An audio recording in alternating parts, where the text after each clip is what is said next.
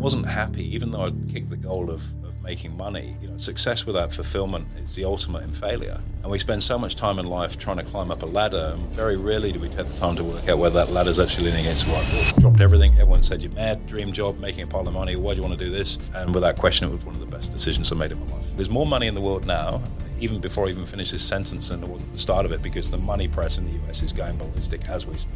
So there's plenty of it out there. It's a question of how you attract it into. And all of us in life are where we're at right now based on the decisions cumulatively that we've made up until this point. And we get a choice at this point whether we've had enough of that or whether we want something else. There's a price of admission. When you look in the mirror and you go, I'm not happy and I'm prepared to do something about it, that's where committing to that price of admission to say, okay, what's it going to take? And you mean it. Because it's nice to say, I want this, you all want stuff, but how committed are you to actually having that? Is it just lip service? Is it the thing to say? Did you respond to someone's post on TikTok? Or are you actually going to just get on and roll the sleeves up and actually make it happen and do whatever it takes?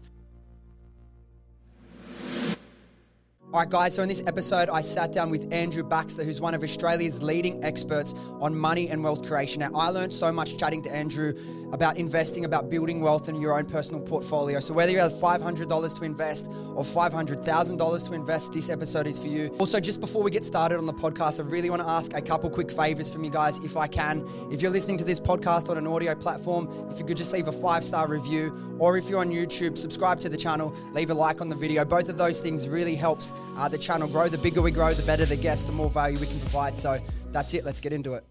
All right, so we've got a really exciting guest on today. Now, admittedly, I've said this before on the podcast, I've been living in the e-com world for 5-6 years now, spending all my time in that, and something that I've been aware, one of my shortcomings in an area of life and business and wealth creation that I've really not put enough focus on. I'm starting to, and it's part of why I'm excited to have you on this podcast, is investing, the stock market, all the different options in terms of investing. Now, our guest today, for those of you who are watching on YouTube, you might think this guy looks a little bit familiar. I thought the same thing many years ago when I was in my event binging phase. I've seen you, I think, once or twice at a success event, and I remember even back then, it would have been when I first got into e-com, like, oh, maybe I should get into investing. So I remember I did resonate with your message. But so our guest today is Andrew Baxter. He's one of Australia's leading experts on money and wealth creation. He's the founder of the Australian Investment Education and the host of the podcast Money and Investing with Andrew Baxter. Obviously, I do my research. I learn a lot just from the couple of hours I was looking into you. So I'm excited to ask you a lot of questions about that world. Now, the podcast, kind of what it's centered around is revealing the strategies that the ultra successful investors, yourself included, use to grow their own wealth. And the goal of it is to show Aussies how they can start regardless of their position. Now, that's something I'm really interested in. We were chatting just before we started, very startup culture kind of phase of people that listen to this, that are in business. Maybe it's their first or second business. They're trying to change their lives. Some of them a little bit further down the line. Some are just getting started. So giving this arm of investment another way to make money and build wealth is really, really important. So just another thing I thought was really cool. This man sitting across from me shared the stage with Robert Kiyosaki, Tony Robbins, Sir Richard Branson, Tony Blair, and he's worked with the likes of the Wolf of Wall Street himself as well. So we'll get into it. I'm going to pick your brain about so many things. But again, when it comes to money, when it comes to anyone giving advice on money, I'm sure you'll know, Andrew, no one really cares what you say unless you've done it yourself. Exactly right, Dylan. So give us a little bit before we go into exploring some of these investment strategies and tactics and the mindset around it. Give us a little bit of a background on yourself, where you came from, how you got to where you are today, and obviously how you made your money. Well, firstly, thanks for having me on the show. And I think it's such an important message to get out to people, because getting time working for you is crucial. The younger people are, the way to get started, the better. So look, my journey started in the UK. I grew up in the UK. I grew up in a pretty poor working class family. My dad worked in a car factory. My mum was a cleaner, so definitely not a glamorous and certainly not a wealthy background. Very happy childhood. I think that's also something that's really important to acknowledge. Money doesn't always equal happiness. And my parents really drilled me. And now I'm a parent myself. I'm actually finding I'm saying the same thing to my kids. Work hard at school so you can get a good job. Good education is priceless. Know what you can do with your life. And they certainly drove me pretty hard in that way. I got into university, and I guess that was really where things started to change for me, because I grew up in a working class town, pretty small town, and no one really expects people there to do a lot of good things. You just have your lot in life and on it goes. And so getting into university really opened a big door for me in terms of seeing that, wow, there are people from wealthy families that I'd never met or mixed with before, and there's another level out there. Worked hard there, graduated, and started my career in the City of London. I worked for a couple of investment banks there and gravitated towards trading. I love markets. My first investment in the stock market was a shocker. I'd done how to invest in shares at school, and as you rightly said, theory is one thing, but results are something else. So I thought, right, let's give this a crack. And I had a part-time job, slave labor as you do when you're a kid, and had some money saved up. I gave that one a go and lost all my dough. And I think that was probably one of the most important lessons I could have had, because I think at the time I would have lost maybe £500, which, my part-time job was paying me £1 an hour. So a lot of work went into saving that. And it was the best £500 I could possibly have invested. It just didn't feel like that at the time. It felt pretty rough. So I learned a bit about risk management. So by the time I started working in the trading space, in investment banking, risk management was my forte rather than just opportunity. And I did pretty well there, loved it. That was, again, an eye-opener, because you go from being in a railway town where people are struggling to pay a mortgage to working with people that are pulling down literally tens of millions a year. Isn't that an interesting experience? I had a similar experience in the fact that I grew up in the suburbs of southwest Sydney, so I wasn't exposed to people in business. My friends' parents weren't big entrepreneurs that had an investment portfolio. Maybe you'd be lucky if someone's parents had like an investment property or just something to supplement it. But it's when you change your environment and you get out and you start meeting people doing these things that your world changes. Now, was it always finance and numbers for you? I remember I was an ambitious kid. It's like, what do you want to be? Doctor, lawyer, engineer, investment banker. Like, all three of those four things involve maths, so I'm going to try to be a lawyer. That didn't work out. But for you, was it always math? Were you always a numbers man from early on in life? No, my goal, my dream job when I was a kid, I wanted to be a fighter pilot, but as you've discovered, I'm a bit too tall for that. Very tall man. And I spend a lot of time on a plane now, not flying it, sitting at the front having a glass of wine. But that's better anyway. I think it is. And so it was a bit of a change when I realised I wasn't going to make the grade as a pilot or fighter pilot. So I started working a little bit harder on economics, which is something I've always been interested in, and I guess current affairs. And those two things are really quite useful. And it's interesting, everyone associates the notion that successful trading and investing is about the numbers, and in actual fact, it's not.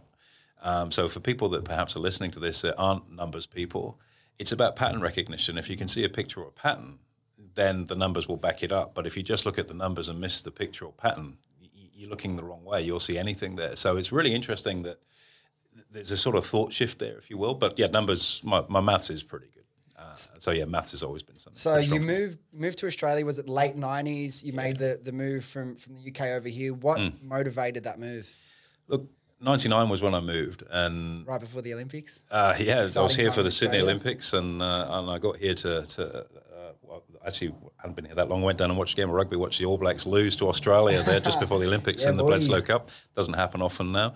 But no, I think at the time I was on a particular trajectory. I was making great money. I ticked the goal that I had when I was a kid. I had no money when I was a kid, so I really chased it hard, and that was my goal, to make as much as I could. I did pretty well at that. And I think I came to the realization that there were a few things wrong with my life. Number one, what I was doing for a living was extraordinarily stressful. If you go down on a trading floor, it is bonkers. It is just crazy in terms of the adrenaline, which you've got to try and manage out because you're trying to be very objective. The competition are the two big things. And at that era, the 90s, it was a predominantly male environment. It was very stressful. I was drinking about 23 cups of coffee a day, so you can imagine how wound up you'd be. A lot of my colleagues... Nervous system jacked up. Totally. Your body's so acidic. Some of my colleagues probably had less desirable ways of managing the stress than that, which involved the bathroom and a mirror. And it's a very, very toxic place. A lot of young guys earning a lot of money and a really alpha type environment. And I guess I wasn't happy, even though I'd kicked the goal of making money. And I believe it. And I believe this to this day that success without fulfillment is the ultimate in failure. And we spend so much time in life trying to climb up a ladder, and very rarely do we take the time to work out whether that ladder is actually leaning against the right wall. Now, for a moment, I'm not going to criticize what I did because it provided me with a platform and a skill set for where my life then went on. But I also think, whether by luck or chance, I stepped off that bus at the right time for me in my life. And I was dating an Aussie girl, and she said, look, would you be interested in moving to Australia? And I said, I've been here for a holiday. I said, hell yeah. And dropped everything. Everyone said, you're mad, dream job, making a pile of money. Why do you want to do this? And without question, it was one of the best decisions I made in my life. One of the things I find really interesting about what you just mentioned, I've gone through it as well. Like a lot of people that don't have a lot of money growing up, obviously your goal is to make a lot of money so you can have the opportunities and experience the things you didn't get to experience as a child. That makes sense. But once you've made the money, as you said, you start realizing, hey, I've made a bit of money. I've ticked that box, which was your whole initial goal, but I'm not really loving what I'm doing. I'm abusing my health. I'm not fulfilled.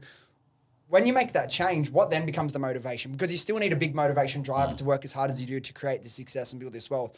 What was the motivation change in your head that made you still hungry enough and driven enough to put all the work in to continue to build and grow? Well, I think I had a bit of time out when I initially got here. And I remember reading on the plane Rich Dad, Poor Dad by Robert Kiyosaki, which nothing immediately happened off the back of that, but it started to get me thinking about the world of investing beyond trading screens and a trading floor and just the stock market, to look at other avenues and structuring, having your own business, all of those sorts of things. And I think it planted a seed. So I had a bit of time off. I was trading from home. I was living in Brisbane, which at the time was a great city. The traffic, nothing like the problems you have these days there. And this will date the story some, but you used to have to pull the cord out of the back of the phone that was on the wall in the kitchen and whack it in the computer to get on the line, right? So, you've almost got a wooden keyboard on the computer. That's how far ago we're talking. And it was the start of the dot-com boom. And so an online trading. So I was trading from home, making some great money, but on my terms without being as stressed being in the city. And I was out playing golf one day. It's maybe Tuesday or Wednesday, and there was no one out there because obviously most people are at work on a Tuesday or Wednesday, and there's an older guy, and he yells across to me and says, "Look, are you on your own?" I said, "Yeah." He said, "Well, hop in the buggy, we'll play together." So off we go, 2-3 holes into and I'm a terrible golfer. I'll be really clear. I think the last time I hit 2 good balls was when I stood on a rake, but that's another story. And that's my dad joke done for the day. I got that one in. I'll clip that one up, Joe. Edit that one out for sure. But and anyway, we got chatting away, and the conversation sort of went down the pathway of, "Oh, how come you're not at work today?" And I asked him the same question. I said, "Well, why aren't you?" He said, "Well, I'm retired." And he said, so what about you? And I said, "So am I." And he practically crashed the golf buggy because I think I was 29 at the time. And most people, and I think it's another thing in life, if you hear something often enough, it starts to become a truism, even if it's not.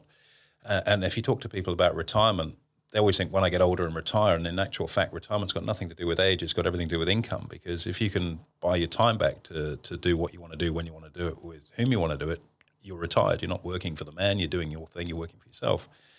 And he was obviously surprised that I was able to do that at my age, and asked me how. I said I was a trader. And then it opened up a conversation that he'd had a go at investing in the market and wasn't doing too well. And I remember this conversation to this day, and he said, "Would you help me?" And I think particularly from a male perspective, asking someone for help is a massive sign of vulnerability, and it takes enormous courage to do that. And yet most of us have got an ego the size of Tex. I'm never asking for help. And mentoring is such an important thing. If you want to be successful in anything and you've spent time around great people and it's enabled your business to grow, as I have, and then you can take those lessons and help other people do the same.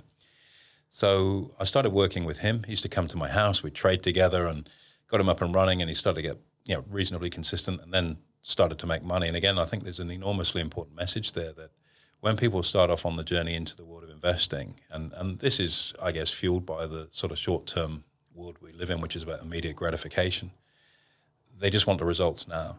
And I think one of the most important steps as a successful investor, not an investor, but a successful, profitable, wealthy investor, is to build consistency and process first. And then once you've got that, you can scale, and that's when the money comes. But everyone wants to jump ahead and have the money. And so being able to rein it back, and as I say, I got him really consistent. I get a call from his accountant at the end of the tax year going, "What the heck have you done with this guy? He's making, well, we're trading, we're making money." And the accountant blew me away. He said, "No one makes money trading." I said, "Well, they do, and you can see this firsthand." And, and he said, "Well, come by the office. I want to know what you're doing with him." And he was a really entrepreneurial accountant, to be fair. And he said, "Look, I'm a property guy, and look, so am I. I love property."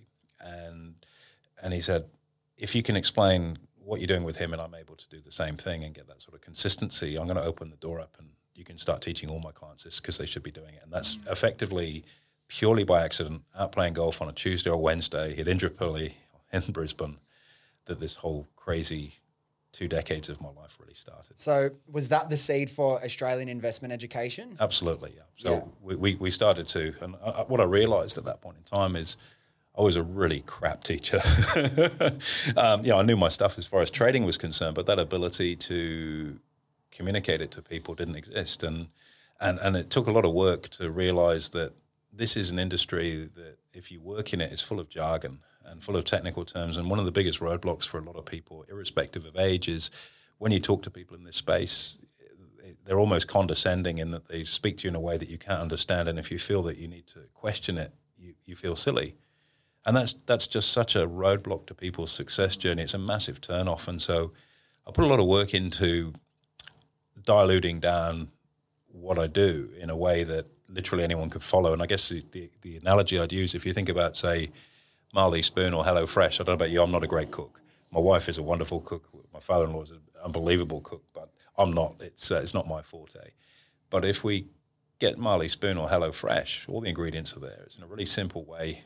You can follow the steps. There's a photo to inspire you, and when you flip the card over, that's what you've got on the plate. And I guess what we've been able to build is a similar thing for trading, whereby here are a set of really simple, plain English, non-jargon steps that when you follow them, you get an outcome that's not what you don't want. It's actually what you do want. Hey guys, if you've been listening to the podcast for a while, you would have heard me talking about my e-commerce mentoring program, Viral Brand Builder. And if you follow me on Instagram, you would have seen that in November, I ran a case study with a small group of people who wanted to change their life with e-commerce. Now, when I put that post up, I had loads and loads of people reply, but unfortunately, I couldn't take everyone on. So I'm going to do one last case study for the year. This is going to be the last intake like this until we launch the updated Viral Brand Builder program early in the new year. With that being said, I'm looking for 5 people that want to go full-time with e-com and quit their job in the next 12 months. If that's you, go to the description in this podcast and click the link that says apply for mentoring with Dylan, and you'll be able to book a call with me from there. Anyway, let's get back to it. And it's very similar with e-com as well. You mentioned something like people want the instant gratification, they want the results, they want the money straight away. When realistically, you need to build the foundation for anything to be successful long-term. That's not to say someone can't start trading in the first week or two, hit something big or find a good product and launch and make a little bit of money. But if you think that's going to happen time after time after time without a foundation, you're wrong. Now, something I've heard a lot of times with money experts, financial experts, again, I'm not someone that spent a lot of time trading, but is trading mindset and developing your investing mindset. What does that mean? Is that part of building the foundation and part of the steps to building a system that can scale? 100%. And I think it's true of business. It's true of anything that you do in the commercial endeavor space. Is a mindset psychology game in the first instance, because let's face it, we're both entrepreneurs that have been, by most benchmarks, pretty successful at what we do and are continuing to be so. And it's not by accident. It's because there's a foundation behind it. And yet most businesses fail. Why is that? And a combination of factors. You could just pick a really bad business idea, of course, but then that will probably come back to the fact that you didn't do a business plan and you didn't do your research and your SWOT analysis and all the things that they teach you that are really important to do. And then you become emotionally invested in your decision making too, whereby that emotion and ego overshadows the reality of the decision you can make. Well, trading is exactly the same. And I think that absence of taking the time to build a plan and then having the mental hardness to commit to that plan is the crucial step. So you've got to build that money mindset that it's a process.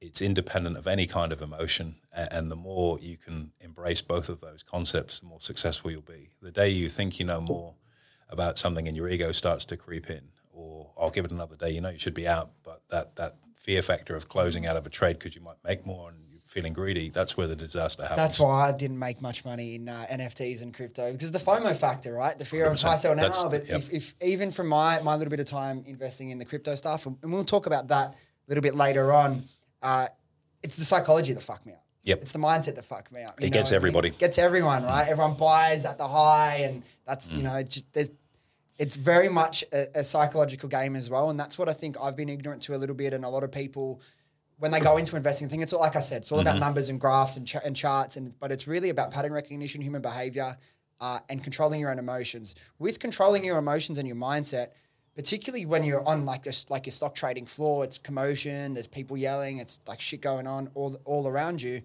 How do you, and obviously you've been off the floor for a while now, but how over the years of investing and spending so much time in this space, have you been able to develop your mind in a way that you can stay calm and make logical situations when there's actually a lot on the line, a lot of cash on the line? There's again, you want to mitigate risk, but there's always going to be risk with what you do.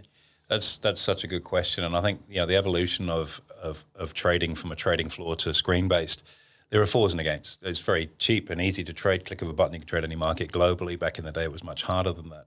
At the same time, when you're on an environment where there are a lot of people, you've got the ability to maybe read the room a little bit more and get an idea from not just what your opinion is, but looking around at people that you know are pretty handy at what they do, because you know who the successful people are in that environment. And you can kind of gauge that a little bit. That can also be quite misleading. They're usually pretty good poker players, those sort of guys. You don't read them.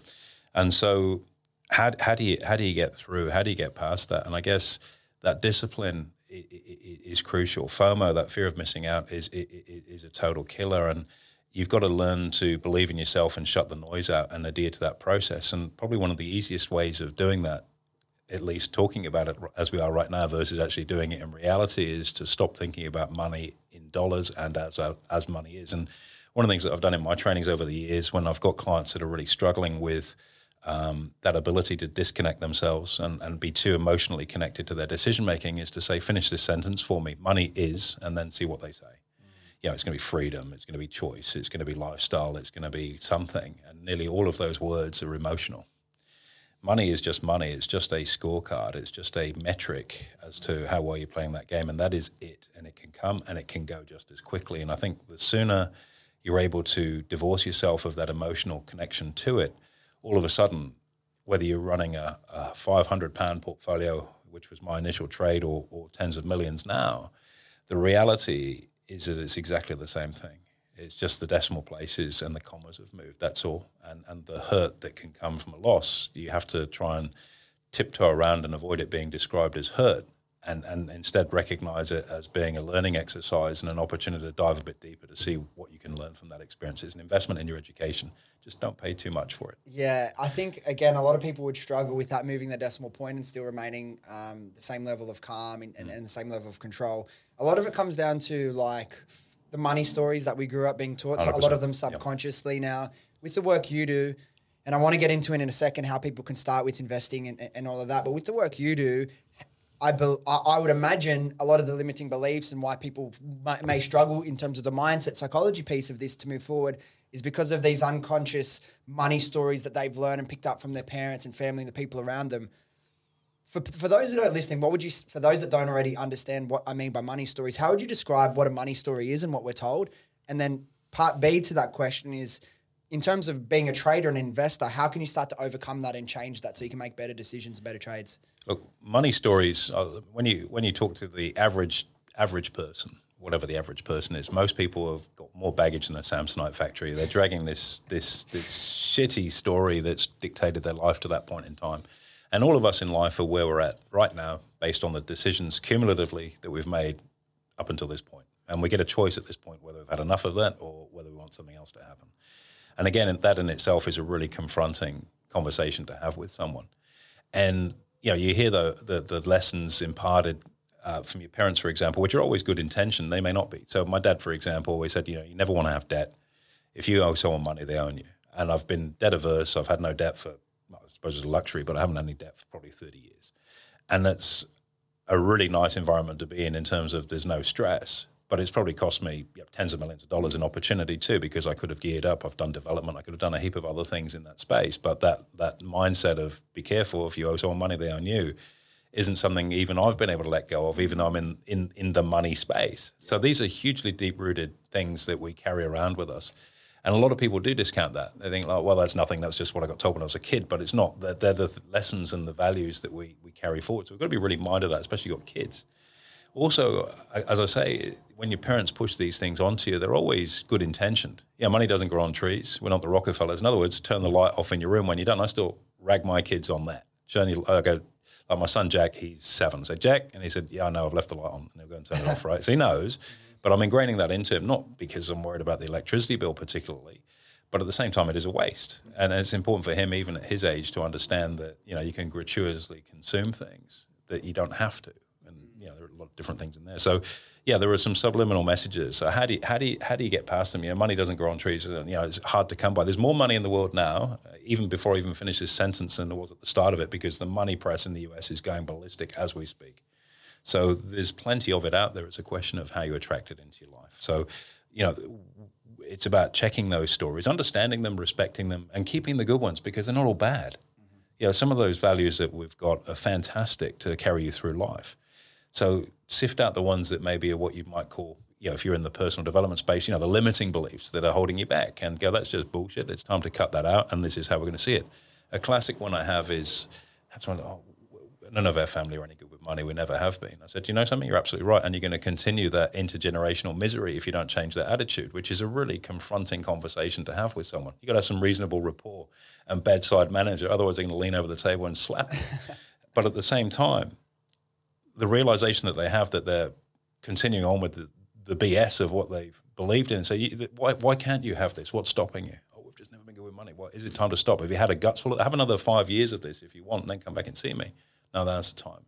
And then when people commit to that and they're open, and there's the word, you have to be open. And you see this all the time. People will listen to your advice and you just watch it just going out the back door of the conversation. They're not open to it. They're just paying lip service. But if you've got someone that's open and they realize that I do want to change, or I want my circumstance to change, or I want to improve where I'm at, or I want to grow as a person, or I want to be proud of the legacy I leave for my kids, or whatever it might be, once you've moved into that phase, then you can start to work with someone. But until they've shifted into, I need to commit to this decision, it becomes really, really hard. What I've just realized, hearing you saying that, I have these conversations with people from all different walks of life, but so many times, and even just hearing you explain that, it's just that initial moment of discomfort and being open or vulnerable or saying I need help or learning that new thing that you've been putting off, just getting through that initial moment of uncomfortability can open the door to a completely new life. It's just that initial moment.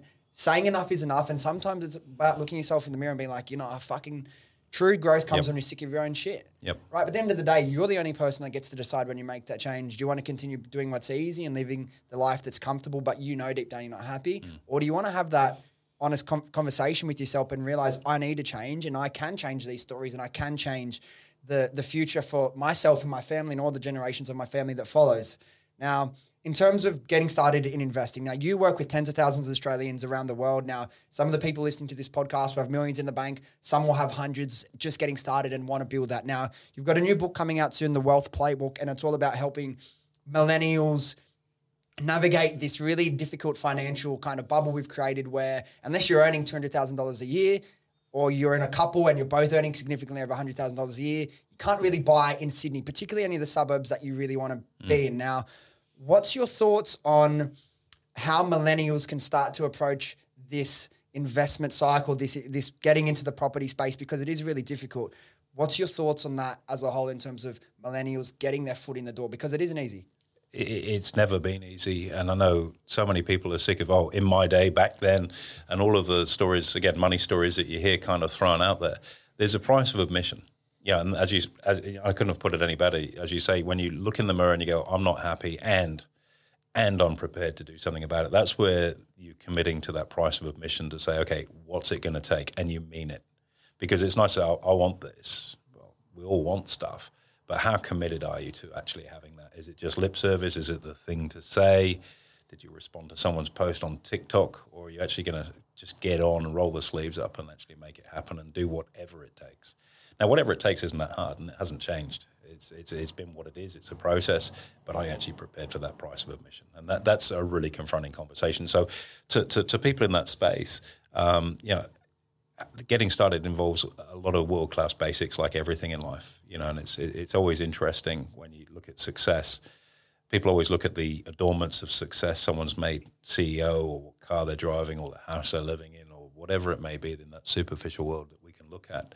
What they don't see is the underarching habits and identity that person has set to get them to that place. Getting up early, being at meetings on time, picking your crap up off the floor. And I still find myself doing that. I had a situation the other day where I entered a hole punch and it was all over the floor in my office. And my PA came in, what are you doing? And I'm on the floor picking the stuff up and putting it back in the bin. He said, what are you doing? Like the cleaners? I said, my mum was a cleaner.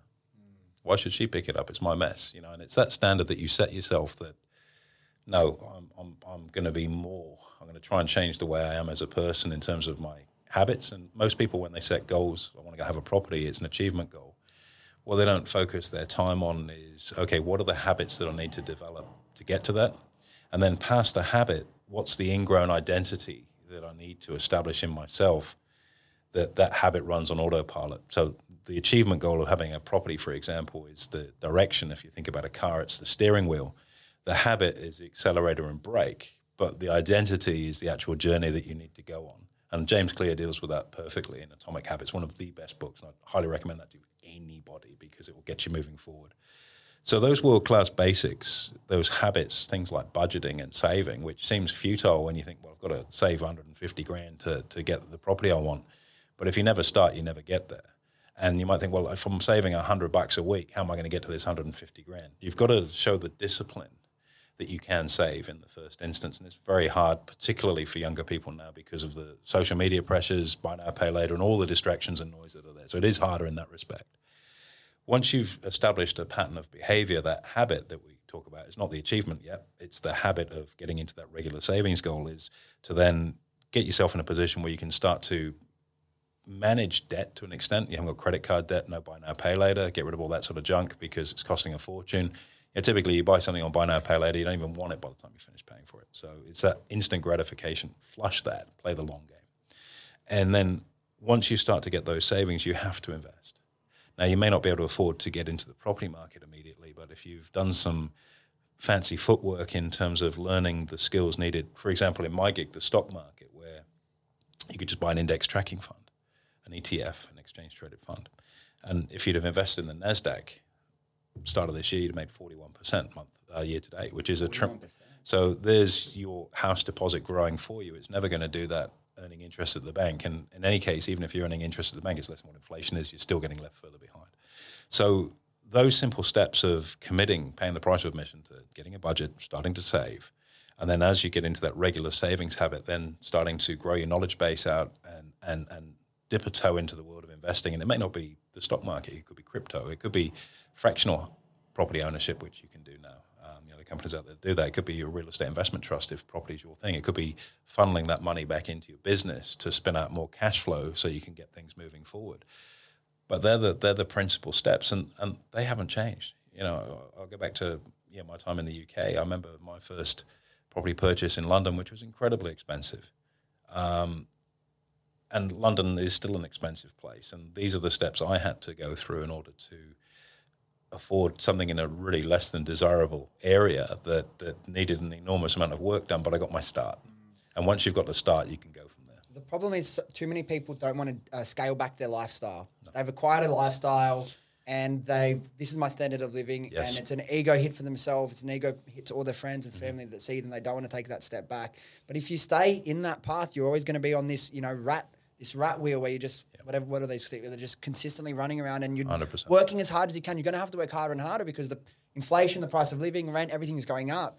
You're going to burn yourself out and you're never going to get anywhere. It's making that circuit breaker change to do it. And like you said, and the thing is, just from my experience as well, you have to make those changes, be disciplined with your money. If you start investing them in the right way, like you were saying, you might have to put it into an index fund and make good money there. Your savings is going to start to compound. Things will grow faster. You might start a business. It doesn't mean how you start today in that lifestyle from day one. Like as things grow and you start making more money, things can change. It doesn't have to be forever, but it has to start somewhere. You've got to pay the price of admission, the sacrifice to start. And once you've started, the next step is easy because you've got momentum and you've built that inner discipline that you get stuff done. I mean, we were talking a little earlier about health, and you think about ice bathing, for example, and you're going to have 45 seconds of extreme pain. Don't let me put you off taking an ice bath. It's an incredible experience. And then once you've pushed through that initial pain, you start to get the tingle and you feel great. And you feel great for the next 5 or 6 hours. It's worth the price of admission, but psychologically that prospect of hopping into something that's 2 or 3 degrees doesn't seem that appealing because the immediacy of that pain appears far greater than the pleasure down the line. And I think it's a question of kind of reframing that and knowing what you want from life. And sadly, so many of us go through life where we don't think far enough ahead to what do we actually want. And if you don't know what you want, any road will take you there. But if you've got a very, very clear idea that this is what I want, this is how I see things, and this is important to me for the following reasons, and get some real emotion behind that, and then break it, chunk it down, break it backward, and say, well, what do I need to do today, right now, in this moment? What action step, not thought, but what action step do I need to take that's going to move me closer to that? And then you've got momentum, baby. It doesn't stop. But so bloody hard to get started with that first one, hey? Well, let me ask you this question. When is the best time for someone to start investing? And what is the minimum amount of money you think you need to get started? Best time was yesterday. No question about that, and that's going to be the same answer. I thought that would be the answer, but I wanted to hear you say it. I think the earlier you get started, time starts to work for you. And again, just circling back to one of the things you mentioned before about your standard of living changes. One of the big sort of toxicities or cancers for growth with money is lifestyle inflation. And I went through this the other day with someone in my team, and you've just taken a simple example of socks. Now, if you think about the brand of socks you might have had when you were at school, and back you might have had nylon socks for school because they lasted longer, pretty good blisters from them too. And then you might move into a cotton. Then you found it might be a high street shop, Cotton On, that sells cheap cotton socks. And then you move from there to Country Road. And then you move from there to, you go into David Jones, and there's a department store, and there's Boss, and you can get Boss socks for $40, a lot different from the Cotton Ons.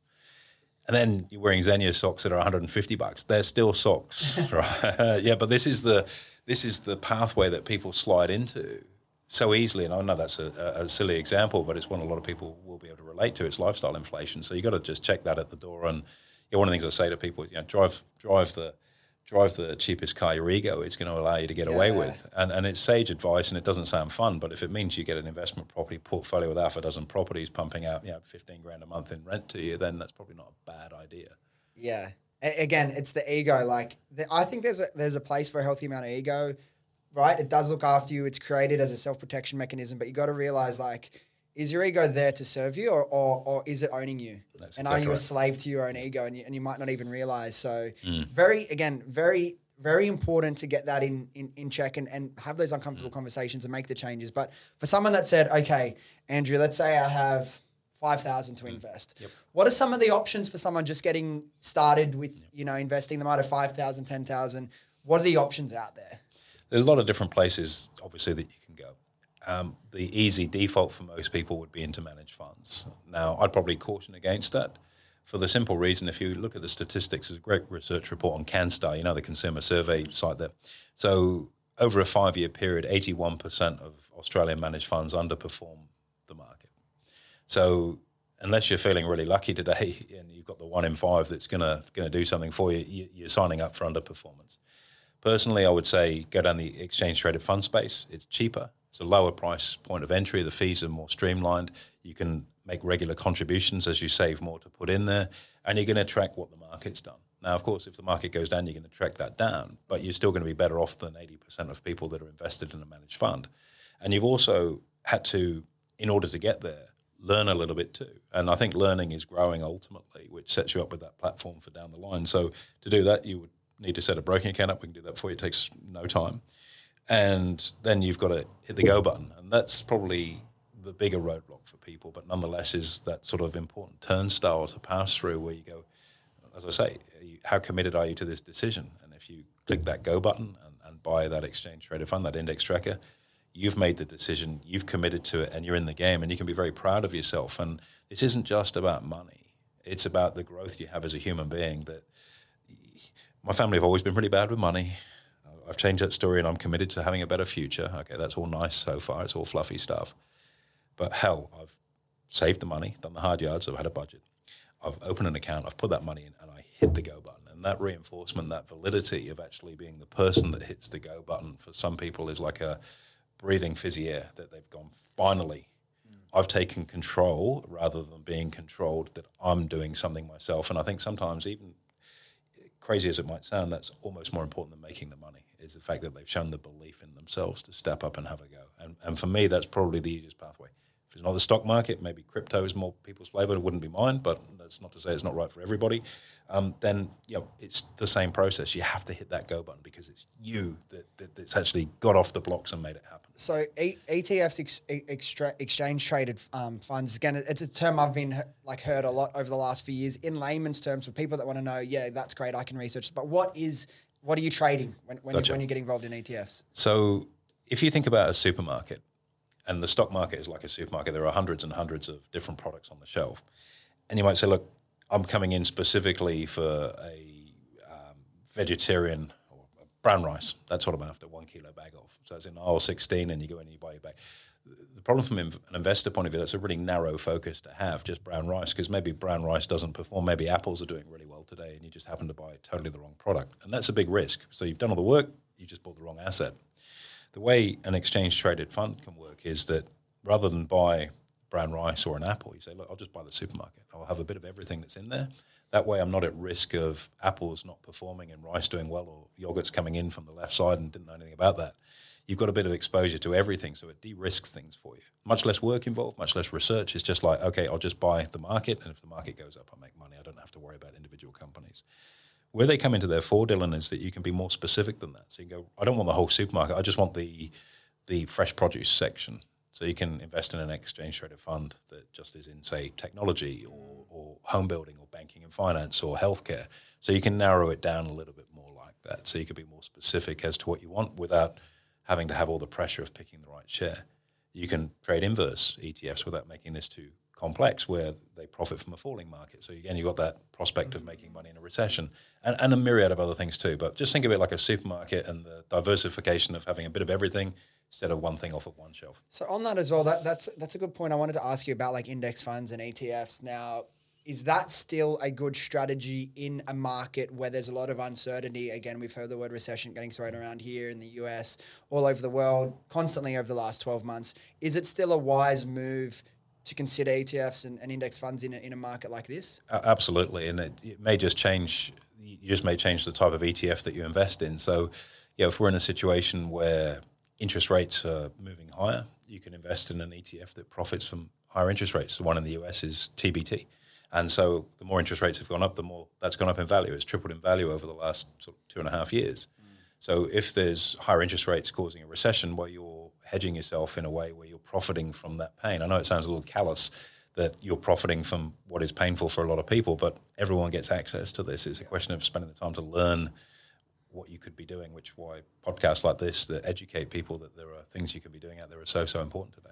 In terms of your research, apart from chart analysis and pattern recognition, in terms of looking into industries and areas that might see increases and declines and potential explosions and emerging technologies, how do you do your research when it comes to these sorts of things? Where can people start to level up in that aspect? Well, look, we've got a team of people in our business that put it on a silver platter every day. So we've got people way smarter than me in our lab that are boffins that look at various things in there, and we communicate that to our user group. And so they can piggyback on that through our app.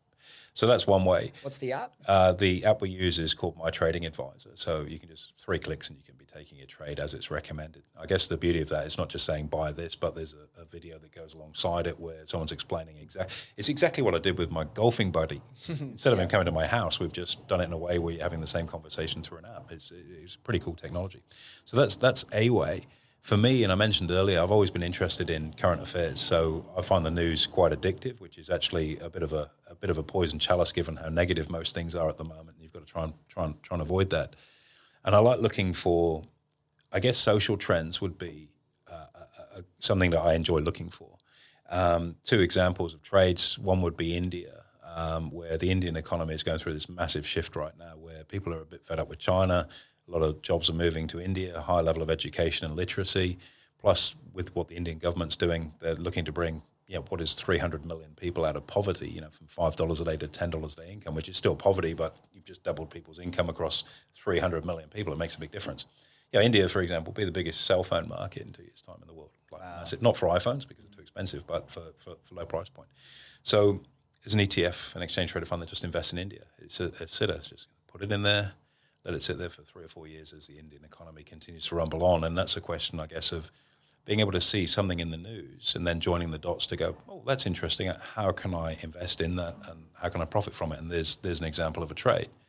So you do all your trades, like if you're using that app, you do all your trades from that app, or do you need a separate account on an exchange? We set the account up that sits with it. So the app is just the communications tool and then the broking account. So you can place your own trades on the back of it as well. So that's pretty handy. So that's a tool. Different one. This one's a bit of a quirky one. When COVID hit, the shopping arcades in the US had to shut because non-essential service shopping and all that sort of stuff. And so there was an ETF that was set up that looked to profit from the demise of shopping malls, but also profit from the boost in e-com, which is right up your street. It's called EMTY, is the ETF. It's listed in the US. And so the more retail in the shopping mall sense struggled, which is continued to do so, and the more that online has boomed, EMT just went through the roof. It's come back a little bit now. But nonetheless, there's an example of a really specific opportunity within there where you can go, okay, shopping malls are going to close down. Where's the opportunity in that? And you can profit from it. And that's what I've always loved about markets is that if you have a view on something, could be wrong, but if you have a view on it, then you should seek to try and apply that view and make something from it. It's no point talking about it after going, I should have done that. You've got to sort of step up and have a crack. Now, in terms of making money in a recession like you just mentioned, what are some of the ways that people can do that? Obviously, we've all seen The Big Short, shorting certain industries and bubbles and whatnot. You just mentioned inverse ETFs. Yep. Explain some of the ways that people can, if we're in a recession, and it might not be to replace all the income or become a millionaire, but what's some of the ways that people can make additional money in a recession using investing or trading? Sure. Well, we talked about the inverse ETF. So the more the stock market falls, for example, the higher in value they go. So there's a direct way if the stock market starts to fall away. What we've just talked about thus far is really the starting point in the journey. And for some people, this is more complex. For other people, I've already started this, which is fantastic. I guess the next sort of rung in the ladder is that one of the strategies that we use is an income strategy around that, where if you think about real estate, you own a property and you rent it out every week and you get a rent check. You can do exactly the same thing in the stock market. Instead of using real estate, you use shares or you use exchange-traded funds. So it gives you that ability as your wealth grows. This isn't a starting point strategy. This is maybe some line down the way. So let's say you've now got $20,000, $30,000 still trying to save for that house that's now working in the market and has done quite well. Well, how about if you just rented those shares or those ETFs out and you were able to pick up 1.5% to 2.5% a month doing that? Consistently ticking over, going back in, reinvesting it, accumulating more wealth. And again, that's going to really help you accelerate toward that. So, and that's a strategy that doesn't require the stock market to be going higher. It's just a really nice income play. What's that called? That strategy called? We call that strategy cash flow on demand. It's one that we teach extensively. It's probably our flagship strategy because it ticks a lot of boxes. It gives you the ability for income, which many people are obviously looking for right now, given the cost of living. And it's also, I would say, a lower risk strategy than owning shares. So it sort of ticks two boxes for people in that they get the idea of making more income, but they also get the ability to reduce their risk too. So what are the risks that would be involved with that strategy compared to owning the shares outright? So if the share price pushed ahead significantly, you're capping your upside with it. True. But that's an if. If is a very small word that comes with really big consequences, as we all know. So what if prices don't go up? Well, you don't make any money as a shareholder. You're just holding an asset that's simply exposing you to the risk of the market without really generating any income. In the same way, if you held an investment property but didn't put a tenant in there, you're hoping the market's going to go up. But if it doesn't, what are you going to do? You're missing the cash flow aspect of it. And so, yes, you will miss up on some of the upside, but you're getting a guaranteed income. So it comes down to whether you value certainty more than uncertainty. And everyone's in a different camp as far as that goes, with their appetite for risk. Now, in terms of the actual trading strategies, when someone's in the stock market now, there's obviously day trading, there's more long-term investing. What are the main, in terms of timeframes and trading mindsets that people get into? What's some of the different ways people can trade and make money from the stock market? It's a terrific question because it's not a one-size-fits-all type situation. And it's always, I think, an interesting conversation when someone comes in to our organization, into our ecosystem, say, I want to day trade. And you say, why is that? And then sit quietly. That's what everyone talks about online. So, there's the cachet of being recognized as a day trader. From a human needs perspective, it ticks a really big box because there's immediate gratification. You can see a result on your endeavor for that day. And those two things, I think, are important for people. It's stimulating. People are always looking for stimulation. The flip side of the coin, if you look at the stats, 98% of day traders lose money. 1% break even. So, you've got to fancy your chances of being in the minority, the 1% club, before you even start on that. And further to that, you're also choosing to get into the boxing ring with people that do what I used to do for a living, and it's all they do. They're not doing it as a distraction. It's all they do, and they will nail you because it's what they do. And so when you start to have that kind of conversation with someone, say, what's the real reason for wanting to do this? Well, I want to get my money working harder. Then you can open the door. And I think one of the skills or values that are really important to me, I really don't like the idea of telling people you should do this. I think it's far more empowering for them to explain both sides of the coin and then let them make a decision themselves. I see the same thing with my kids. Rather than don't do that, it's say, hey, look, we can do this or do that. What do you reckon is the best idea? And when they choose the right idea, that's great because they don't feel that they were sort of railroaded down a pathway. They've bought into it. And if someone buys into a decision, they'll commit to it. Again, we'll go back to that commitment stage versus don't day trade. Well, why? Now the curiosity is there to see why should I put – and look, we're human. We want to push back when we come up against authority or someone tells us something. So I think, that conversation is hugely important. So to your point as to what sort of timeframes are you looking at, I'm not a big believer in long-term investing. We just buy and hold something for the long term, other than probably property, which works very well in that space. Typically, the sort of window for my sort of trades are anywhere from about 3 to about 8 weeks, typically. And that then doesn't become too time-consuming for people to have to follow the move in the market. And it also gives the trade time to do what it needs to do. So it's a nice trade-off there. So if you were cashing out on a trade, are you selling 100% of what you own, or are you leaving some of it in the market? How do you kind of tend to make those decisions?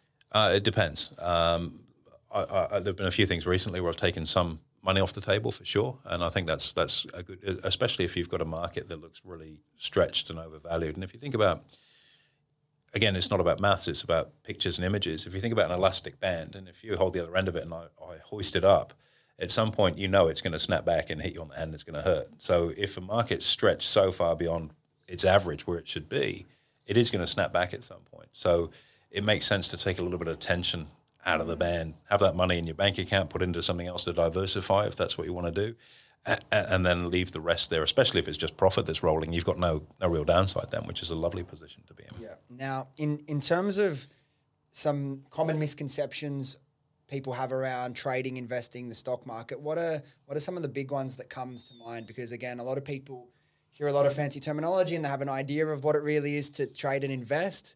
But, again, until you actually start or speak to an expert, there's just so many unknowns.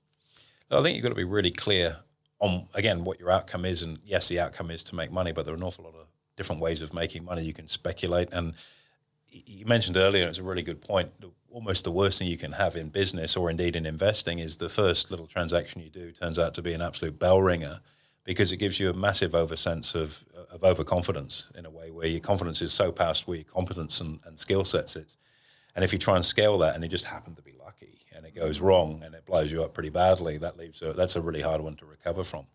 So I think working out what your goal and intention is, and if it's speculation, if it's directional trading or more aggressive stuff and it suits your temperament, that's cool. If it's about generating income from something like cash flow on demand, fantastic. If it's a more longer term type of investment, such as an ETF, great. And it's about making sure that what you've got on the plate in front of you is what you want. It's kind of like you go out for an Indian meal, and if you've never had Indian food before, and one of your friends orders for you and they choose to order the hottest vindaloo that's on your menu, it's not going to be a pleasant experience, and it certainly won't be tomorrow either. Chili burns twice. The reality is that some people might want something quite mild and other people want something really quite lively, and most people probably sit somewhere in between. So it's a question of working out, what do you actually want? Don't say it's to make money, because there are a lot of different ways of doing that. It's about making sure that journey isn't stressful and feels natural, feels right for you. And it takes a little while to work that out. You can try a lot of different things until you kind of anchor in on, this is me, this feels good, I'm comfortable with it, there's no nasty surprises, it's not too time-consuming, put a bit more money in. Now, when you just mentioned generally most of your trades will be between the 3 to 8 week mark, is that including things like ETFs, or are they more of a longer term, or are they? Some of the ETFs, like India, I've got a really long-term view on that, so I'm happy to let that one roll for a good period of time. Other things I might be a little bit more lively with might be something like oil or gold, which is much more volatile. So if we use our curry analogy, I'm feeling a bit peckish now talking about the food, national dish. If we're talking about curry, like oil or gold is going to be far more spicy than an index tracker. So I don't want to be in it for a long time. I want to get in, get the job done, get out. That is not a store of wealth. That's somewhere to go to reef out as much capital gain as you can and put that into a store of wealth somewhere else. So, it might be that you take money out of the stock market from good runs, and that goes into your next property, for example. So it's not a question of building speculative assets. You want to keep those at a minimum. You want your bigger pool to be in your more stable stuff, if that makes sense. So you hear a lot of people saying these days you should hold some of your cash in gold. So you feel like that's not the way that you approach looking at gold, silver, that sort of thing? There's been a disconnect, as there has been, over the last probably 18 months, 2 years, between economic theory and what's happened in reality. And any book on trading and investing or how to invest in times of crisis, they go and buy gold. You have a look at the performance of gold; it's not that good. There are, like I said, the Nasdaq's up 41% this year. That's gold, because the market's been driven by big tech, particularly, and that's why that index has done that. But there are times when that will play out, and I think if you look more broadly, it's a different conversation altogether. But if you look at, say, the future of the US dollar as a global reserve currency, given it's not gold backed anymore, it looks a little bit shaky. It hasn't been gold backed since 1974, but the reality is that gold does have a perceived level of stability. The problem is, if you buy gold, you're buying US dollars because it's priced in US dollars, and so there is a vulnerability there to that kind of investing. That said, there are certain times of the year buying gold makes an awful lot of sense. Here's one for left field, seeing as we're talking about Indian food and also investing in India. One of the things that happens every year in India, there's wedding season, which is sort of end of November through to the end of February, ballpark, give or take. And there's a surge in demand for gold through that time frame because you've got an awful lot of people in India that don't have a bank account. There's hundreds of millions of people who don't have access to a bank account. And so a wedding dowry is no good in money, it's paid in gold. And where's the best place to store your gold? Not in your house when you're working outside in the paddock, it's on your person. So there's a huge demand for physical gold through there. And you can actually see that in the gold price. And so once you know that, and now your listeners do, it's something to look out with. It's a very specialist skill to know that that's a pattern. Notice there's no numbers in this. It's just a pattern that happens regularly, not every year, but regularly enough that it can be quite a good strategy to play with. Now, in terms of strategies, we spoke a little bit earlier about property investing, and obviously it's one of the most common ways that people think of, I'm going to invest my money and hopefully grow my portfolio. Now, I want to dig into that a little bit more with you, but I think it's difficult to talk about property investing at the moment without talking about the current market conditions we're in with the inflation and the cost of living crisis that Australians and people over the world are experiencing. Just generally, before we talk about property, what's your thoughts on where the market is and the increase in inflation and the monetary policy that doesn't seem like it's doing much good for Australian citizens? The difficulty with inflation is that we just heard the Reserve Bank governor come out and say it's because people are going to the dentist and getting haircuts. It's got nothing to do with that. You've got a government that's spending money like a drunken sailor. The only person, and inflation, it's important to understand what inflation is. It's not CPI and it's not a cost of living rise. They're side effects of inflation. Inflation is actually an increase in the amount of money that's in circulation, chasing a finite amount of goods and services. I'm just putting my economics hat on from uni for a moment. And there's only one group that can increase money supply. It's the government. Nobody else has the ability, at least legally, to print money. They do. And so when government increases money supply, that's where inflation comes from. So it's not about consumption patterns from baby boomers who are getting blamed for a lot of stuff right now. It's just money supply coming from the government. So interest rates moving higher are supposed to rein that in. But we're in a situation in Australia or around the world really at the moment where the cost of living is a global phenomenon. It's not something that's going on uniquely in Australia. It's everywhere. Because most governments increased the money supply during COVID through subsidies and handouts, and now the ramifications of that money's been spent, which is like throwing petrol on a fire. It's raging, and you might go, look, can you just turn the heat down a bit? But when something's raging, it's pretty hard to pull back. So increasing interest rates ordinarily are difficult for people to deal with economically, and you've got to pay a higher mortgage. If you're an investor, it's very different from being someone that owns their own home, because if it's your home and it's your primary place of residence, you've got to pay the mortgage. If you're an investor, you just put the rent up. So you're almost impervious and immune to interest rates when it's an investment property. The second thing on there is that we've also got things like filling your car up with fuel. I filled my car up this morning. It's $175 to fill it with fuel, which, and 2 years ago that would have been $85. Now, I'm not getting any more for the money I'm putting into the car. It's just taking me the same direction, same distance, but it's costing me double. And that's a burden that people think about filling your shopping cart up with food, or heaven forbid you've got private health cover, which has jumped by 40%. And everything is now manifestly more expensive. So it's not just mortgage rates that are making it very hard to get in the property market. We've kind of got this perfect storm now where everything simultaneously is expensive, which is really hurting people. That's a really bad situation, and it's something that needs to change. And if you then hone that back to where the property market sits right now, we've got a rental crisis where there aren't enough rental properties for people, certainly not affordable. and yet we want to bring 1.5 million migrants into our country over the next 4 years, and the government's committed to that at this point in time. Where are they going to live, Dylan? That's a good question. And out of those, we're going to build affordable houses. Well, we'll get onto that in a minute. About 700,000 of those migrants are going to be students, and most university campuses are in inner cities, which is exactly where this property crunch is right now. So I think for people listening to this, and I hate to be a prophet of doom, it's be a beacon of optimism, but it's buggered. And with that policy of wanting more people coming in, it's going to make it an even more difficult situation for everyday Australians. And this is a government-driven policy for sure. You could say, okay, well, we'll just hold off on immigration for a little while. And then we say, well, but we've got a skills shortage. Well, we don't. We've got more people that are claiming benefit than before COVID. So maybe we need our workforce to be working before we open the door to create a bigger problem in our property market.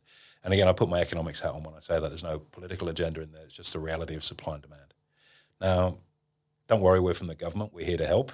We've got our housing affordability. Oh, I think it was Ronald Reagan, wasn't it, that said that if you ever hear those words, run for the hills, which is probably pretty good advice. We're from the government. We're here to help. We've got the Housing Australia Affordability Fund, the new cheap, affordable housing for everybody. So there's 10 billion that's going into that. So here's another 10 billion going into the economy, which is already overcooked, and money supply is now increased by another 10 billion, more inflation. And we intend to make about 500 million a year from that to then fund building houses.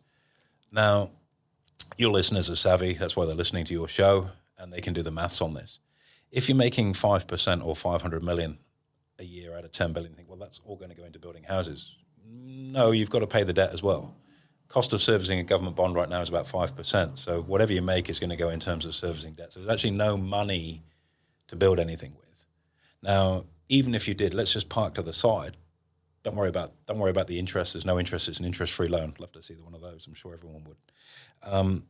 That 500 million gives you the ability to build, what is it? The government have quoted, I think, 82,000 to build a house, an affordable house. So it gives you the ability to build 30,000 houses a year. You need probably 800,000 for the migrants that are coming, but we're going to build 30,000 a year, and they're going to cost 82 grand. I'd love to see a house built for 82 grand. It costs about 450 grand to build a house, by the way. They got to rebuild a wall at my place, and it's fucking almost 100 grand. Yeah.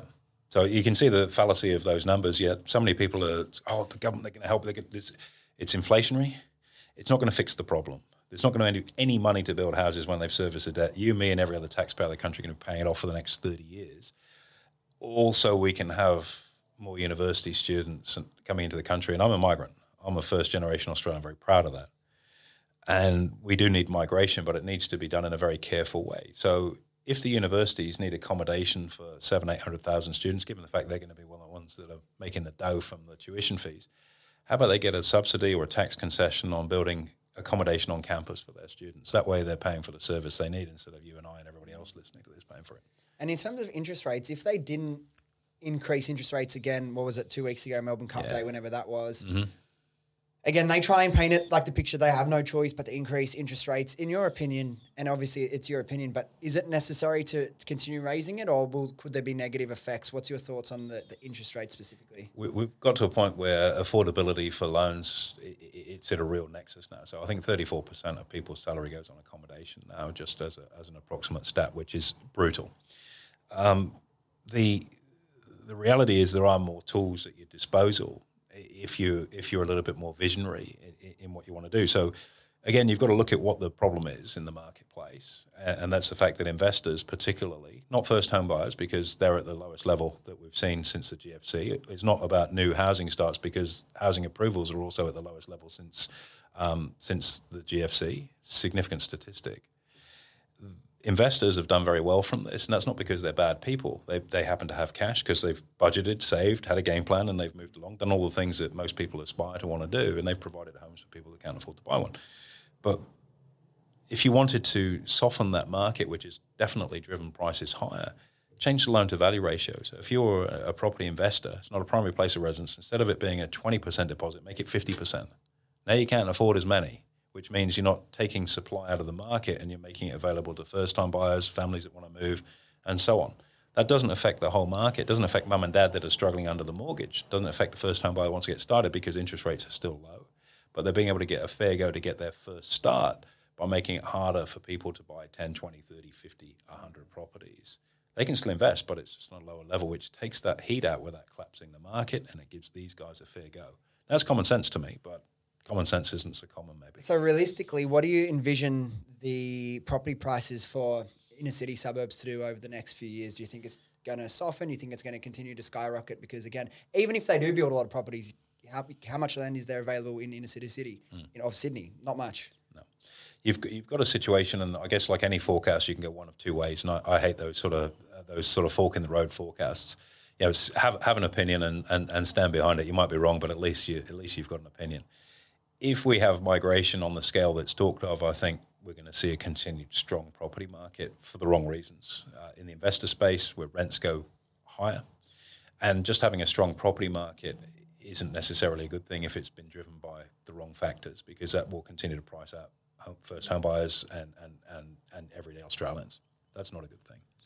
So if we have that level of migration, it's going to provide a really big support for our property market. If we don't have that, I think we might just see a little bit of heat come out of this market, just a little bit, especially if we do move into a recession. You know, we've got properties that are, I mean, you know, you can't, depending on which city you're in, prices are just astronomical. I live in Byron Bay. Our mate's just sold his place for $37 million, which is just an insane price. And that's not unusual here in Sydney. Yeah, to the eastern suburbs in particular, it's the norm. It's the baseline. And what's the flow behind that? Where's the next flow? So you can develop, you can build up instead of out, which uses the land. But unfortunately, I think you build tomorrow's slums today when you do that, where you build these communities that are in extremely dense housing, which it may well support an influx of migrants short term. But as and when those migrants then leave, if they're students and they don't stay on, you end up with a ghetto town, which is not good either. It's a really difficult one. So if we have migration on the scale that we've talked of, 1.5 million people, I think we'll see a continued strong property market, but not in a healthy way. And if that migration doesn't happen, I think we might just see a little bit of a pullback, take some heat out of it, which is as a reset, I think is probably quite healthy. There's been a lot of talk that I've seen over the last few years and some protests against this. Maybe you know more than me. Are you aware of, like, is it true, again, I never know if these things are rumours or what, but like that they're moving a lot of government housing, moving them out to the fringes of Sydney again so they can demolish those old buildings closer to the city. So Waterloo, Redfern, there's a lot around there. There's one right near the Harbour Bridge. Is that something that you think is going to become more common, like reclaiming the government housing, demoing that, rebuilding, selling off the land, making money there and pushing everyone further and further out? I think there's a level of reality to that statement for sure, in that, and is it a bad thing? The two different conversations, I suppose. I think it probably will happen, because if you're a local government and you're saddled with having to update your infrastructure, the Parramatta tram, for example, or whatever it might be, it's expensive. You need dough coming in the door, and you might have a prime site there that you go, look, we can flick that, move the people that are there out a little bit further, who cares, which will be the attitude with that kind of decision. And on the surface, that's not necessarily a bad thing, provided it's done in the right way. But when there's a sweetheart deal with the developer that buys the land for a steal, and suddenly after they've bought it, it gets pre-approved for a different level of density and all the rest of it, the government don't get their fair share from that. And the people that were living there are disadvantaged. They've got to move further away. There's no winner in that other than the developer and the person that's helped them. And that certainly has happened. I'm not going to name names, but it's certainly happened in Sydney, and it's happened in the Parramatta area, for example, over recent years, where those sort of decisions have been made. And that's not fair, and it's not right, and it needs to be adjusted. Moving people out of the CBD. Look, Dylan, I think COVID probably taught us, I think it's taught us a few things. There's certainly a lot of lessons to take out of it. And the demographics that we used to have was kind of like a fried egg. You got the yolk in the middle, that's where everyone works, and then you've got these concentric circles moving further out, based on budget and lifestyle, et cetera, as to where people live, and also transport to get back into that. But since the pandemic, we've kind of got a model now that's not a fried egg, it's a scrambled egg, where you can work from virtually anywhere, and that requirement to be in the CBD is much less strong. And also the type of accommodation, if you're going to work from home, that you're looking for is probably going to shift from being a two-bedroom pied-à-terre in the town or in the city close to work to something that's got a garden and is more spacious and maybe a separate place where you can actually work from, an office, for example, which has to happen in the suburbs. So I think that push out demographically, it's very likely to continue happening just on the changes of our work practices. The sad thing for people is that work isn't just about work. I go back to the start of my career. Get out and have a few drinks with the guys, and you meet some people, maybe meet a new girlfriend, whatever might be going on, and that structure of fun and being around people is gradually being taken away. You don't get that on a Zoom call, do you? Not at all. And then again, it's definitely related and definitely exacerbated the mental health crisis, the loneliness epidemic as well. And you see people like Elon saying, we're bringing everyone back into the office. If you don't like it, see you later. It's as human beings, even if we're antisocial human beings, we crave company. We don't want to be on our own. We're not designed for that. We're hardwired to be a pack animal in organized structures of society. And I think that's a really sad thing. And I really do think it's especially a negative for younger folk, because so much of your transition in life is not just your time at work, but it's the friends that you make at work and the relationships around that and the experiences that go alongside that. And there's a whole generation of people I think are being robbed of it, and mental health on the back of that I think is a very valid concern. And I don't know if it's a statistic that people are looking at that hard. It's not a very convenient truth. Well, it definitely wasn't considered as much as it should have been when they were making decisions over the past 3 years or so. But again, not much we can do about that anymore. Hopefully lessons learned for the future. I doubt if they will be or if they even care. But that's, again, a conversation for another day. Now, while we're on the property conversation, now, in terms of when you're looking at property as an investment strategy, are you more residential or commercial focused, or a little bit of both? Sometimes people are extremely one-sided. Sometimes people have a balanced approach. Where do you sit on kind of that scale? I think it's actually shifted for me. I've done primarily residential property, and I've done stuff from renovation to development and everything in between. And that's been a tried and tested model. One thing I don't do is off the plan. I don't think it's a particularly, it doesn't suit my needs. And I think you lose a lot of control of your decision making in there, because you're signing up for something in 2-3 years down the line. A lot can happen. If the market runs hard and the developer decides they can sell it for more, they'll tear your contract up and you're out. So developers can tear up the contract? Depending on the clause in there, but there'll be almost certainly a clause to that effect. And likewise, if the market drops away, you're on the hook for it, and you're not going anywhere. You've got to pay, and the bank valuation won't stack up, which screws your finance up. So there are way too many variables. I'm a simple person. I don't like stress in my life. I just want something that's meat and potatoes. That works for me. And I've had experience in development, and that's been very good. And it's probably something I'll return to. I haven't been doing that for a little while, but it's probably something I'll get back to. At the moment, I'm looking at commercial actually for a few reasons. I've had some structural changes in what I do, and so it makes sense for me to look at commercial at this point in time. Plus, I think in many respects, residential is probably overvalued, and so you're buying something that, if you take a 30, 40-year view, you're going to be fine, because timing's not an issue when you've got that time frame. And very sadly, as I've got more experienced and wiser, I've also gotten older as well. And I don't like mentioning that, but I have. And so for me, the time horizon, and it's actually really interesting, because that's the first time I've said that to anybody. And I think that reflects the nature of this conversation. It's a great chat we're having here, and I just felt that, shit, I'm getting older here. So the timeline, 30, 40 years time is no good for me, unless I'm investing in an old people's home or something maybe. So, so I don't have the luxury of being able to sit back and just let the thing go. I've got to look at stuff that's going to give me a snap over the next 5-10 years. Now, for some of your audience, it might be a little bit younger. That time window is huge, so it becomes far less relevant. So again, the lenses that we look through changes over time. Your strategy has to evolve. So for me right now, commercial is definitely where I'm at. There's some significant tax. It's within my super, so it's great from a tax perspective as well. And I may well return to the residential market if things look a little bit shaky and we get a pullback there. So for the people that are earning a decent amount of money and have the ability to invest in commercial, what are some of the benefits of commercial compared to residential? Okay. Look, you're probably more in tune with the economy, which can be good, can be bad. If we go through a recession, you can feel it, you can have a longer vacancy rate, but I think that stability of yield is really important, and the valuation on that property is driven entirely from yield. So if you've got good tenants, good occupancy, booming economy, and you're able to jack the rent up, it's not a 5% increase in rent, it's a 5% increase in rent times the multiplier, which is another 5, because it's on 20% LVR, and away you go. So the value of the property can really stack out and move reasonably dynamically when you get decent rent moves, which is the nuts and bolts of commercial investing. The flip side, of course, is that the vacancy rates can be higher. Yeah. While we're on property as well, now this doesn't have to be commercial; can be any property, residential, commercial. Now, what are some of the biggest, most common mistakes that you see people make when it comes to property investing? Is there anything that comes to mind? How long have we got? I've made a few of them. I take my shirt off and show you the scars, and it's good to make those mistakes. And again, you talk about the psychology of investing earlier on. We hold ourselves to such high standards that we're terrified of making mistakes. And if you're frightened of making a mistake, you'll never make a decision in case you're wrong.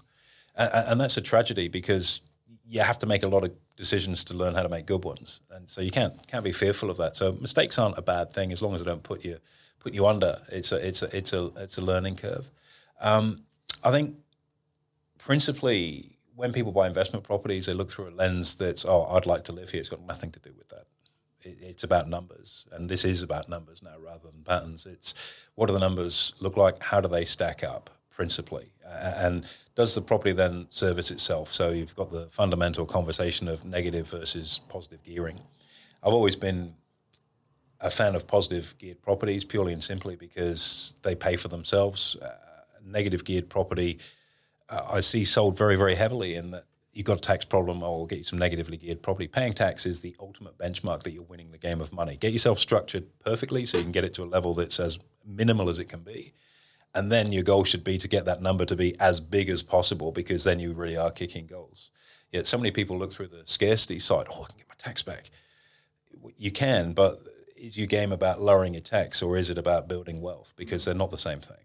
And that's, again, a hard conversation to have with people. What sort of dwellings or areas generally tend to have a higher yield where it can be positively geared, or is that it's too regional? Certainly, when there's a kicker somewhere. So, for example, let's say there's an aluminium smelter being built in the backyard, or a steelworks. Don't really see that in Australia, but those sorts of things that can give big employment, and then there's a surge in demand for that area, certainly, and especially if those employees are likely to be temporary. And we saw this if you sort of go to places like Surat and Toowoomba, where when they put in the coal seam pipeline in there was this huge influx of workers. So property prices and rents went through the roof, and that's great. You get sucked into, they go, fantastic, look at this great positive yield. I can't believe I'm making 11% on this property. It's fantastic. And then when the workers go, you can't rent the place out. So you've got to be very aware of what the driver is. Is it an organic, natural growth, or whether it's chasing the wind and just, okay, that's the story today and it's working. Yeah. Because your window for a property, as I say, is going to be a much, much longer term window. And so there's got to be a sustainability behind it. It's not a hit and run like a stock. I got in for 3 days and got out. That doesn't happen with property. Yeah, no, 100%. Now, I want to ask you a couple last questions before we wrap this up. Now, one of them is, again, it's a common term that gets thrown around, and I, as I was doing my research, you even have a pretty recent YouTube podcast on this discussing it now. It's timing the market versus time in the market. Explain to me your thoughts on that and what is a better strategy for people to look at in terms of investing. Comes down to one simple thing, and that's skill set. And again, this can be something of a crushing blow to your ego to say, look, I'm pretty crap at picking investments. And if that's you, then time in the market is going to work for you. You're going to give your investment time to do its thing. And over a period of time, whether that be property, whether it be in the stock market, the skill requirement is not too high. So if you're someone that's got, let's call it the shit finger, whatever you touch turns to shit, time in the market's going to help you very clearly. If you've got a more evolved skill set, and by the way, that's a huge recognition. If you know that in yourself, that's an enormous breakthrough from your decision making. If you've got a particular skill set, some nous in a certain discipline, well, that can help you time the market in a different way, and that obviously is very prevalent in the stock market, where it's all about timing the market for people that want to be active investors. And just to manage people's enthusiasm in that space, again, remember 80% or 81% of managed funds underperform the market where they're trying to time the market but can't, and these are supposed to be the best brains in the industry at doing this. Interesting statistic to really digest. So timing the market is not easy. You have to have an edge, or, as I've spoken to earlier, that strategy of cash flow on demand, where it doesn't really matter what the market does, you're just aiming to generate income on a regular and consistent basis, takes all of that pressure away from you. You've then just got an asset that just sits there and reaps out cash flow just like an investment property. So it is horses for courses. For people that want to get started, I think the best advice I'd give anyone is to find the lowest friction way of getting up and running. And if you can do something that's easy, doesn't involve a lot of time, doesn't involve a lot of skill, that you can start today, I would say from a personal development and wealth creation perspective, that is the best place to be, rather than something that requires you to jump through hoops and you've got all this complicated stuff. You've got to do a course and you've got to learn this and you've got 12 months of doing some practice stuff before you've lost that year. So make it simple, take the friction out, at least just get started in an index tracker literally yesterday if you can. And then over time, as those skills evolve, then just look at finessing it. But get started now. Now, let me ask you this. I want you to explain the difference between something for me. Could you explain the difference? I'm nervous now. So, again, this is something that gets thrown around a lot as well, but could you explain for the people listening the difference between being rich and being wealthy? And then part two to that question, how you can go from being rich to being wealthy? So the difference between rich and wealthy, I guess it's a psychological feeling in yourself. And people... on that. If you have an idea of a quality of life that you want, you say, well, if I earn 500 grand a year, I'd be rich and I better do what I want. The chances are, if you're pulling down, assuming it's not your own business, say you're an employee somewhere, and you're pulling down half a bar, how many hours a week do you reckon you're going to be doing? Long, long hours. Yeah. How much time are you going to spend with your family? Not a lot. How much time are you going to spend in the gym on your health and vitality? Well, not as much as you'd love to be, I'm sure. Maybe if you do, you can prioritize that, then there goes the family time. So when you do eventually get some family time and you're sitting on your sun lounger at a beach club on the Amalfi Coast, how many times your phone's going to ring? A lot. Right. So that's the trade-off, because you're going after the number, and that is so far away from wealth, it's not true. Yeah, that's the definition that most people would have. They just see that baseline number. The reality, I think, of wealth is having the time and space to live a lifestyle that suits you, that isn't necessarily driven by dollars. Now, that becomes quite hard because you think, well, I have an Italian sports car and a house here and I do it and I do these threads and all the rest of it, but do you really? And if you can sort of find a level within yourself where you've identified the things that are most important to you, and it might be health and vitality, which should be for most people, because ultimately you don't want to be the richest person in the cemetery. You want to have a great, healthy, long-term life where you can do what you want to do and enjoy doing it. It might be that the trade-off is that I get to go to the gym for an hour every day or swim in the ocean every morning or whatever it might be. But in order to do that, I'm sacrificing 50 grand a year. Is it worth the trade-off? That's a personal question. It's hard for everyone to answer, but chasing the dollar on its own is not right. What you've got to chase, and again, I guess it comes back to, it's a brilliant sort of closing series of questions. You're making me work here. I'm beating up.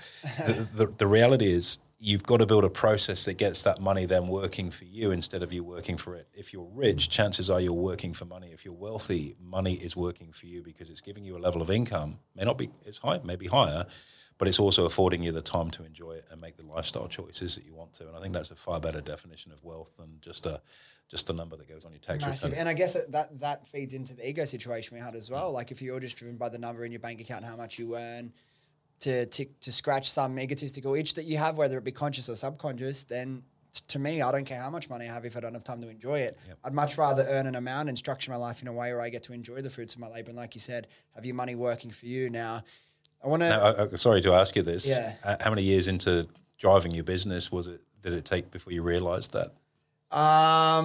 3. Yep. Because but again, it's a privileged position. You need to have a bit of money to realize that. Yep. And that's why I did I've wanted to have a podcast for so long. I wanted to do all these different things, but I became a slave to my business. Mm-hmm. Staring at a screen in e-commerce. I'm an outgoing person. I'm a people person, right? I was working in sales before I did this. So I would be on calls and face-to-face meetings all the time. It got to the point where for 2 years straight, I was staring at my screen for 12 hours a day. And then what? There was. That's interesting. So when you hit that, so 3 years in, you got to hang on a second. Here's the ladder we talked about earlier, and it's leaning against the wall. Yeah, maybe it's not quite in the right place. I can move it along. I can stay in ecom, but I've got to do this in a different way. I've got to, from a rich perspective, maybe take some of the income I was earning and drop that down to employ people to do that stuff for me, to buy my time. And that is where scale comes from. And you have to go through that. It's no different to investing. You got to have a plan, and then you got to get it consistent that you've driven, and then you can scale it. Exactly. If I was just driven by money and how much money I wanted to make my primary business, Happy Skin Co, make, I could have done that. We could have made way more money. I could have made way more profit, could have scaled more, but I would have been depressed. I wouldn't have enjoyed it. And for me, it's I've already hit that level of financial freedom that I wanted. And now it was an ego check for me to make and pivot. Okay, I'm going to make decisions. Obviously, I want all my businesses to make as much money as possible, obviously, but not at the sacrifice of my personal happiness and joy. I'm much more built like, again, the term gets thrown around, a lifestyle business. What is a lifestyle business? It's very, it's different for every person. Everyone has a different answer. But for me, when I started making decisions around happiness and fulfillment, everything made sense for me. I felt better. But I still believe if you can make those decisions around fulfillment and happiness, maybe I'm leaving money on the table this year, next year, but long term, I feel like I'm going to be in a much better place anyway because I'm not going to burn out. I'm going to work on things I'm really passionate about, and that will compound. Becomes a long game. Becomes the long game. Yep. Right. And I think there's a time and place for the short game, particularly if you're early on and you want to change your life and, get to a certain stage. But then a lot of people get into that and they become slaves to this business, this model they've created. It's up to you to then decide, do you want to keep going down this path or do you want to do things a little bit differently? Now, before we send you out of here, you've got the book we were discussing a little bit earlier, The Wealth Playbook. Give us a little bit of a high level what this is teaching people. I know you mentioned when we were chatting before, it is a lot of it targeted at millennials and helping them make better financial decisions and build their wealth. But how would you explain what the kind of the gist of the book is? I guess it's a step-by-step process, and the hardest thing for anybody starting a journey is knowing, and the pressure we put on ourselves, what are the steps I need to take now? What are the immediate ABCs that are going to make a material difference to me? And we talked to some of them, budgeting, obviously, getting your savings working, and then more importantly, getting that money invested as quickly as possible. But we also go through the practical stuff. That's the high level. Anyone's going to tell you that in any webinar about making money, but what's the reality behind it? Well, how about if you're struggling income-wise, getting a side hustle up and running? And again, there's such a plethora of things that you could be doing, from being a copywriter, somebody that creates graphics for websites. If you're in the e-com space, helping with event planning, OnlyFans. I mean, don't take your clothes off now, but goes on. The myriad of opportunities has never been broader. And so that ability to get a side hustle happening, and this came about. I was chatting with a young guy at an event I was speaking at in. He was up in Asia. He was in Singapore, and he was saying, like, I'd love to. I just don't have the cash flow at the moment. So I'm working. What's your side hustle? He's like, what's my what? It's like, what's your side hustle? You have to have a side hustle, and if it's something that you enjoy doing, and that's how most people end up going into business anyway, because they got a little bit on the side that I'll give that a go. I kind of enjoy it. Oh, this is working, and then it starts to grow, and the other thing gets kicked. You become wealthy, and so things like that.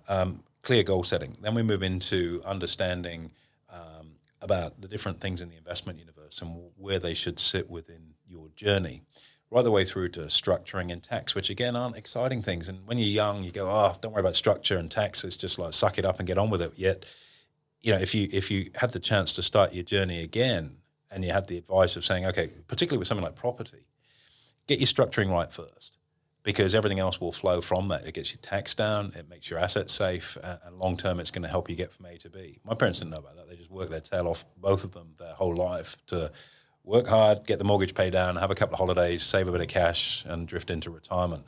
Yet if they'd got themselves structured, and this sort of comes down to the teachings of Kiyosaki in particular, where what you're doing is paying everything you want to pay out of gross income, not after tax income, the world is massively different, because heaven knows the government's not doing a great job of spending our tax right now. So we go through tax and structuring, and then we take it into literally a decade by decade game plan. So if you're at this stage one, these are the things you need to do. Stage two, these are the things you should be doing. Stage three, here are the things that you should be doing, so you can get yourself to that destination. And I think, Dylan, when it comes to money, the little things really, really matter. And again, I'm in an industry that's incredibly jargon heavy, and I really hope I haven't loaded this conversation up with jargon. Done pretty well to make it simple enough for someone like me to understand. That's our goal. We want to open the door for people. Yet most people are so scared to ask questions of their financial planner or advisor or accountant because they feel silly. And I think the industry, in a way, is almost, without sounding too cynical, is almost constructed that way. So you go, look, this is too hard. Here's my money. Go manage it. And don't worry, they'll charge you a small fortune for doing that. And that's what that industry is predicated on. Now, have a think about this. If you're paying just 1% a year difference in your fees, over the course of your lifetime, at the age you're at right now, that's equivalent of 10 years retirement income in fees that you didn't have to pay. Wow. So teaching people how to go, look, I can dial in to help where I need it, but I've got a playbook here that's going to give me a total game plan. So I'm the person in control and making the decisions, but I've got people helping me with the specific stuff that I need help with. you become master of your own destiny. And I think from a financial perspective, it adds up. From a personal growth perspective and an empowerment perspective, you leave people in a position where they feel that they've got control of their life instead of being controlled by other factors, that they've got a future that they've set for themselves and they've defined, and they've got a game plan to get there. And that's in essence what that book's about. And for people, again, one of the best things about me having this podcast, obviously get to meet incredible people, but even just in doing the research, I learn a lot now. Australian investment education, you've got, a massive series as well linked to the podcast on YouTube. But what is that, if for someone that's ready to start investing now, maybe wants a little bit more guidance and support, where's the best place that they can get in touch, find out more about that? Either hit us up on our socials, which, as you say, is Australian Investment Education, or our website. Register for some information. We've got a whole bunch of free stuff we can send you. We've got some freemium stuff, and then we've got, if our circles overlap and it's a fit for you and us, then we've got our pathway that we can help take you on. So the other resources for all budgets, all experience levels, and I guess all levels of open-mindedness from I want to do this myself or I want you to do it for me. So we can cater for pretty much anybody in there. We'll put all your links in here. Joe will make sure all the links are in there. And the book, when did you say the book was releasing as well? The official release date is February the 24th, I believe. Yeah. That's the official release date, but we've got a pre-order page, which you'll get at wealthplaybook.com.au. You can pre-order your copy, and that'll be released, I think, from the publishers. New journey for me, never written a book before. So really? I'm told this is how it works. There's an audio book as well, so if you prefer to listen to it on Audible or Spotify or whatever, that'll be available for you as well. And I guess the key thing in wanting to do it now, we've built an ecosystem in the world of trading, which has been very successful. We've helped tens of thousands of people there. We want to do the same thing in financial planning and wealth guidance. And no book on its own is going to do that because things change over time. So what we've put together to sit behind the book is a free online learning portal. So you can read about it in the book and go, that's cool, I need a bit more help with that. You can go in and do some of the free lessons in there, and it's really designed to help bolster your knowledge so that I guess the driver for me dealing with it more than anything was there's nothing worse if you sit across a table where someone says, you need this. And you go, but why? And you don't know why, and you're just going to buy it because you trust them. Financial planners typically are salespeople. They sell product, policies, insurance, whatever it might be. Whereas if you understand that maybe you're underinsured, something really simple. You've just bought a house, it's got a mortgage on it, and you've got 2 kids. If you die, there's a mortgage and there are 2 kids to support. And you've got $200,000 in life insurance. It's not enough. That's called being underinsured. So we'll give you the training so you know roughly what level of insurance you want to leave your estate, property, family, whatever, safe. Equally, at the other end of the scale, if you've got someone that's kids are out the door, no mortgage, no debt, and they've still got a $5 million life policy from when they had 3 or 4 mortgages or the kids were there, they're paying insurance that they don't even need, and that's a huge saving. You bring it back in. But if you understand just that simple slither, the value-add peace of mind savings, they're massive. So they're all in the online portal to go alongside the book. So there's plenty of hand-holding there as well. You're not going to be left on your own. Yeah, and I guess as well, like for people listening, money can be an uncomfortable topic for some people. They don't want to think about it too much because it causes them stress, because of whatever their experience, their money stories they learn as well. But like the information and the knowledge and taking control is power. I've been guilty at times as well, which I think is part of why I probably haven't, spent a lot of time personally yet in investing. Was I'm like, it's too complicated. I'm just going to make so much money. It doesn't matter. But that's so stupid because I'm making so much, potentially leaving so much money on the table. And like you said, it's about setting up the system so then your money can work for you. So I'm excited. I'll be getting a copy of the book for sure. Andrew Baxter, thank you so much for giving us your time. I hope everyone listening learnt a lot. I know I did, and I'll be keeping track of everything you do from here on out. My pleasure. Thanks very much for having me on the show, Dylan. Appreciate it. All right, guys, thank you so much for listening. If you enjoyed this episode or you got something out of it, do yourself a favor, do me a favor, do your friends a favor and share this with them, and they can come along on this journey with us. Thanks again, and I'll see you next time.